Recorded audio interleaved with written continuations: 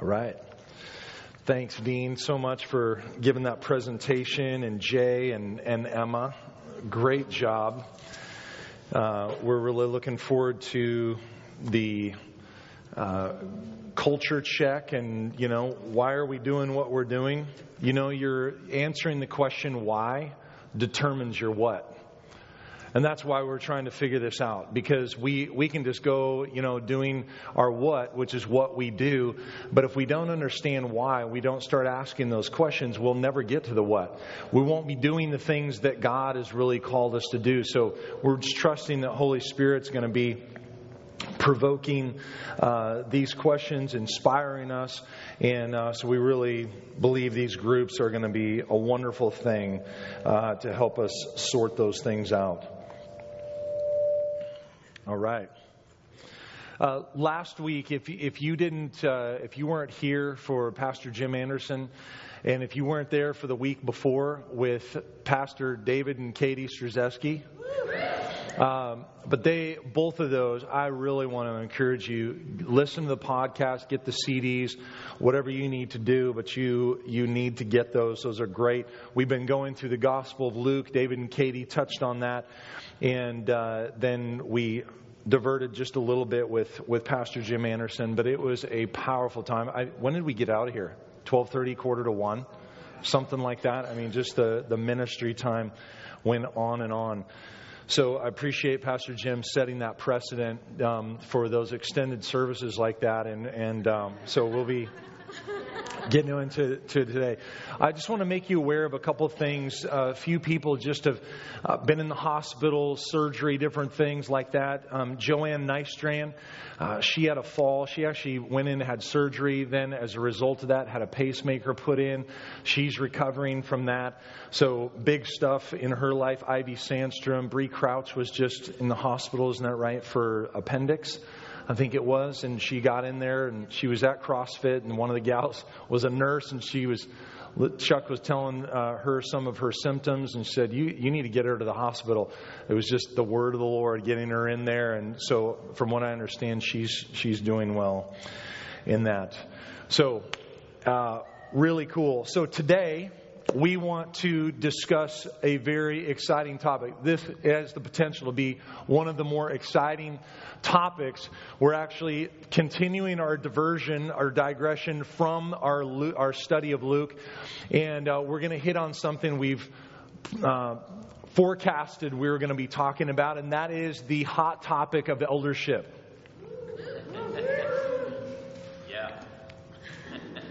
Really, I thought there would be, hoops and hollers, maybe people doing backflips possibly. No, but we're going to get into this. And we talked about the last 2 weeks of March, we're going to do this. Then we had the privilege of having Jim Anderson here. And so we'll take this week and probably next week based upon time this morning.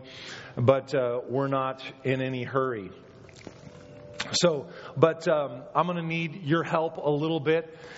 Believe it or not, this is actually not a dull topic. You're not a believer yet, but you will be. You might be thinking, oh man, another talk on leadership or something. I'll just check out right here.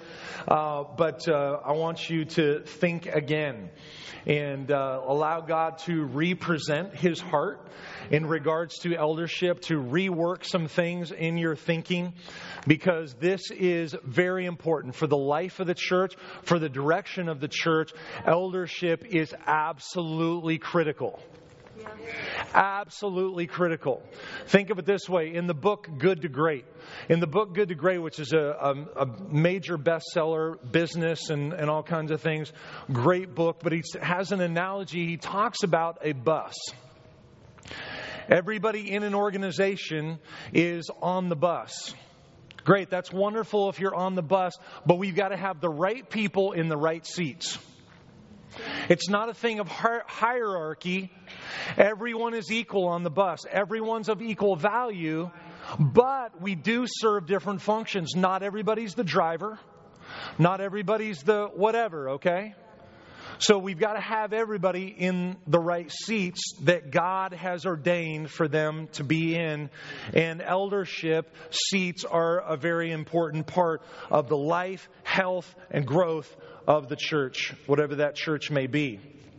So this call of an elder is very unique. When it comes to his bride,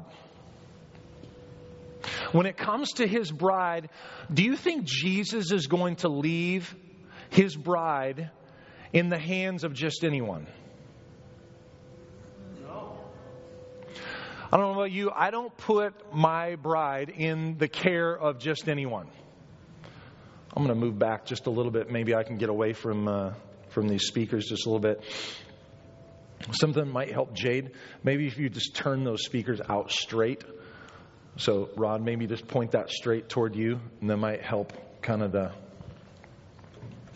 zone I'm in. But he doesn't just leave his bride in the hands of just anyone. I like this analogy. I stole this from J.P. Smythe, and he talks about that in James Stewart's book about preaching. There's a story that he describes. He says, Field Marshal Wavell has told in his notable lectures entitled Generals and Generalship, the story of how Napoleon, when an artillery officer at the siege of Toulon, is that right? I need some French help in here. Where's Andrew? Toulon? Did I say it right? Toulon. Okay. The siege of Toulon, but he built an outpost in such an exposed position that he was told that he would never find men to man it. But Napoleon had a sure instinct for what was required, so he put up this sign that said, "The outpost of men without fear," and it was always manned. Nice. Okay? Well, eldership is an exposed position. And it requires men of courage to man the position. The buck stops with the elders. They're, in a sense, in terms of the church, they're frontline leaders. It's not for the timid. They're ones who are, like we said, exposed. They can take some shots. And it takes godliness and diligence to allow the Holy Spirit to grow a man into the elder. And we're going to look at some of the qualifications of an elder. Paul lays these things very clearly out for some of the guys that he has sent out to plant churches. At North Shore, we're in the process right now of seeking God for who our eldership team would be. And I think there's some confusion that exists in the church about the call of an elder and their responsibilities. So if we as the church are not clear, how are we going to be able to move forward effectively? So Jesus is searching for his elders, and it says very clearly in Scripture that the Holy Spirit, the Spirit of God, Jesus is the one who appoints his elders. And so I want to take us back to the very beginning, go back a year or so from here, and we touched on Acts 1:8 when we got to Pentecost. And it says there, "And the Holy Spirit will come upon you in power, and you will be my" what? You'll be my witnesses. Where? Right here in Jerusalem. Everybody's got their Jerusalem. Okay? Where's your Jerusalem? It's where you live and where you work. That's your Jerusalem. And then Judea and Samaria, that was the region. So we have local, regional, national, and global. A local church that holds no vision and sense of responsibility to take the gospel to the ends of the earth will seldom produce more elders. If you have no vision, if your church has no vision to take the gospel to the ends of the earth, there's no point. Forget about it. You don't need elders. But if this eldership, this team of leadership desires for the church to be effective, then those men are going to need to be in place. A biblical church. I loved what Wanda, where is she? I don't know where I think she's in the childcare this morning or over there. But the word that she shared this morning about the Word of God and how powerful the Word of God. It's a church that takes Matthew 28, that Matthew 28 commission very seriously. Discipling the nations, as Dean was talking about going. But not only, what we're doing in Kenya, which, we'll be taking this offering next week, and we'd love for you to prepare to help us do that, to be able to help the church there and to help the team that's going to be going there. But discipling the nations, we also have an opportunity to be discipled by the nations. Okay? I am going over there to Kenya to learn from them. I want who Jesus is in them to get into me. 2010, I think it was June, right around there, the Lord spoke to me. He said, Eric, I'm sending you to China. Don't worry, I'm not going to China to pastor over there necessarily. But He said, I'm going to send you to China. I said, that's interesting. He said, I'm not sending you for you to give them something. I'm sending you there for them to give you something. They have something that you need. I don't know what it is, and I don't know when I'm going. He'll make that clear when it's time. But He, for whatever reason, decided to speak to me. He is speaking to you about the nations. I think it was Cana and some different ones who were talking with Sue a couple weeks ago and said, next year I'm going to Kenya with you guys. Next year I'm on that team. Okay? Who else is on the next year's? Or the year after that? 6 months from now. Okay? The hearts. Maybe we won't go to Kenya. I don't know where we'll go. A couple years ago we went to North Africa. This year we're going to East Africa. It could be Central America. It could be Europe. I don't know. But God is sending us to the nations. In order to do that, in order to prepare a church to be able to go to nations, to fulfill Acts 1:8, there must be elders in place on that front line. Again, this is not a superior role that we are talking about. We're talking about an equal role, a value. But we're talking about a different function that is very important, that God is very serious about and very excited about. So from local to global, we begin to see the world as our church. If our eyes see this as our church right here, we're missing it. Our perspective is way too small.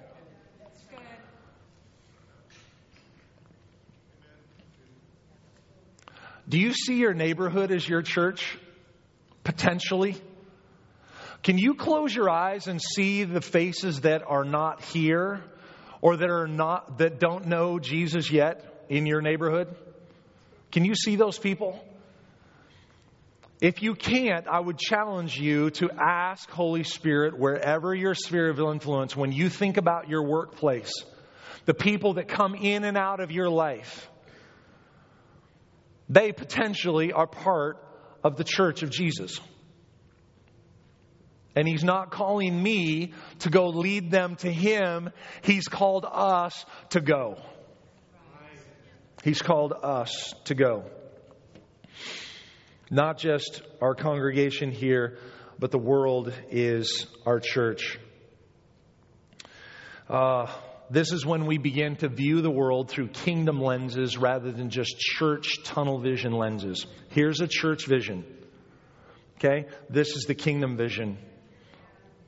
For those of you listening, my arms are extended because it is so much bigger. So much bigger. The kingdom includes every area of life.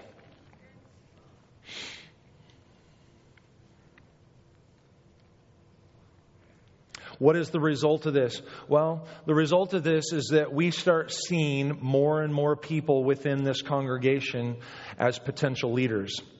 We see more and more people that see them more and more that way. And the result is there's greater ownership and greater responsibility. That's part of what we're doing with this cultural analysis and evaluation, is that we would have more and more people taking responsibility and ownership.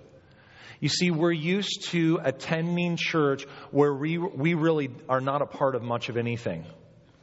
We're believing for God to do something different here at North Shore. What What if we had a ratio of 15 elders for maybe 500 people? You might say that's kind of a big eldership team. Well, the goal is to not just pastor the local church, but to pastor our cities and nations, and to continuously help in planting and strengthening churches around the world. Then that is actually probably a small team. So by having a larger eldership team, we could potentially send out half that team and still be really healthy here at the Sending Church. You got a team of elders who are actively helping and governing and giving direction to this local church. Send out a group of, 50, 60, 70 people. Which would absolutely, relationally, to think about that. I mean, think about my kids growing up, right? Dawn, Hales, different ones who have done that, to send your kids out. It's, on one hand, it's heartbreaking, but when you're shooting them into the kingdom of God, those arrows, you're shooting them into the world, wherever they are, there's joy in the midst of that kind of sending and sending them out. So, elders might seem, come across maybe at first glance as kind of this, stuffy and maybe a boring type of thing. But this is, there couldn't be anything further from the truth. To be able to grow and develop through elders and training and different things, to grow a team that is able to give direction to a church that way and provide and care for them is really, really important. And so, we're going to, just for the sake of time today, I'm going to go ahead and just conclude with this, and then we'll pick up next week here, get into our text in 1 Timothy 3 and Titus 1. But let me just say this as we conclude with a couple scriptures here. The church is made up of basically three collective ingredients: elders, deacons, and church members, and all their collective giftings. But who leads the church? And this is absolutely critical. Who leads the church? Jesus himself. That's right. Jesus himself. I just look back at Jeff and he's like, bing, pointing to the sky. Yeah, Jesus himself. Let me share with you Matthew 16:18. Now I say to you that you are Peter, and upon this rock I will build my church, and all the powers of hell will not conquer it. Whose church? Okay, his church. Colossians 1:18. Christ is also the head of the church, which is his body. His body. How many of you are jealous for your own body? Okay, back up. This is my body. Yeah, well, Jesus is saying, listen, I didn't call you to build the church. I called you, right, to live out the kingdom of God.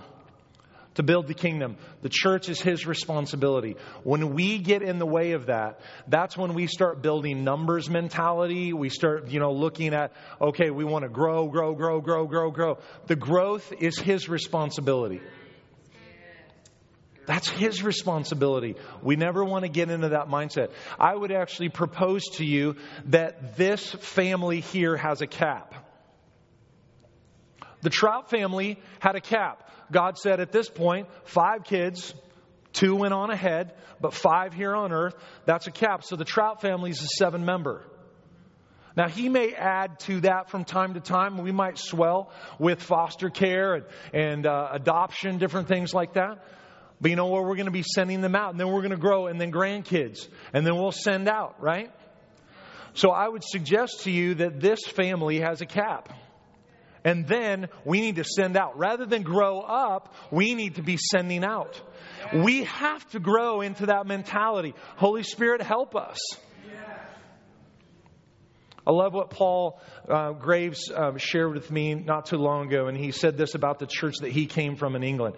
He said his church, Pastor David Marchment, powerful man of God. And he said this, something along this line. We may never be known for our seating capacity, but we will be known for our sending capacity. Now that is vision, and I believe that is a biblical vision that lines up with what God is trying to do. And I'm not saying anything about other churches. That would be their mandate if they're called to grow big. And there's some churches that are doing really well and being very healthy in that way. But that's my sense for us as a church, to stretch us that way. Another scripture here, John 10, 11 through 13, and we'll end with this. I am the good shepherd. The good shepherd sacrifices his life for the sheep.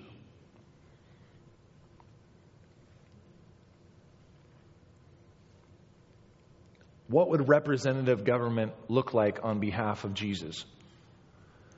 If he himself says, I'm the good shepherd sacrifices his life for the sheep, the people. A hired hand will run when he sees a wolf coming. He will abandon the sheep because they don't belong to him and he isn't their shepherd. And so the wolf attacks them and scatters the flock. The hired hand runs away because he's working only for the money and doesn't really care about the sheep. Here we see what is required for God's representative leadership. This is sobering to consider. The mandate that is on Jesus' representative authority. So, who are these desperados called elders? Well, Jesus specifically calls certain individuals to serve, to guard, to protect, to steward, and care for as under shepherds under Christ, his most prized possession, the church. Acts 20:28. Would you stand with me here? Because we're about to pray for our elders this week and coming weeks here. At some point here in the next month or so, we're going to be asking you to join with us in a time of prayer and fasting. That's biblically, that's part of the process of discerning and identifying and then calling elders is a time of prayer and fasting for the church. But it says here, keep watch over yourselves and all the flock of which the Holy Spirit has made you overseers. Be shepherds of the church of God, which he bought with his own blood. Amen. Holy Spirit, would you pray with me? Holy Spirit, we are asking for your wisdom, your discernment. Lord, we know you're not a chauvinist, but you do have certain functions for certain ones. And we're asking that you would speak to all of us, that there would be a resonation, a confirmation in our hearts as to your choosing of men who will take on the responsibility of laboring and serving on behalf of your church, of protecting and directing your bride. Lord, thank you for this stewardship. Thank you for the weight. Let it sit on us heavy as we as a people come together to hear you. In Jesus' name, amen. Amen. Amen. This is exciting. So next week we'll share some more in regards to eldership. This is a very important process, and we'll be going through different qualifications. I want to encourage you this coming week that you would do a little devotional soaking time in 1 Timothy 3 and Titus 1. It's exciting stuff, folks, and you don't want to miss it. But 1 Timothy 3 and Titus 1. Take care.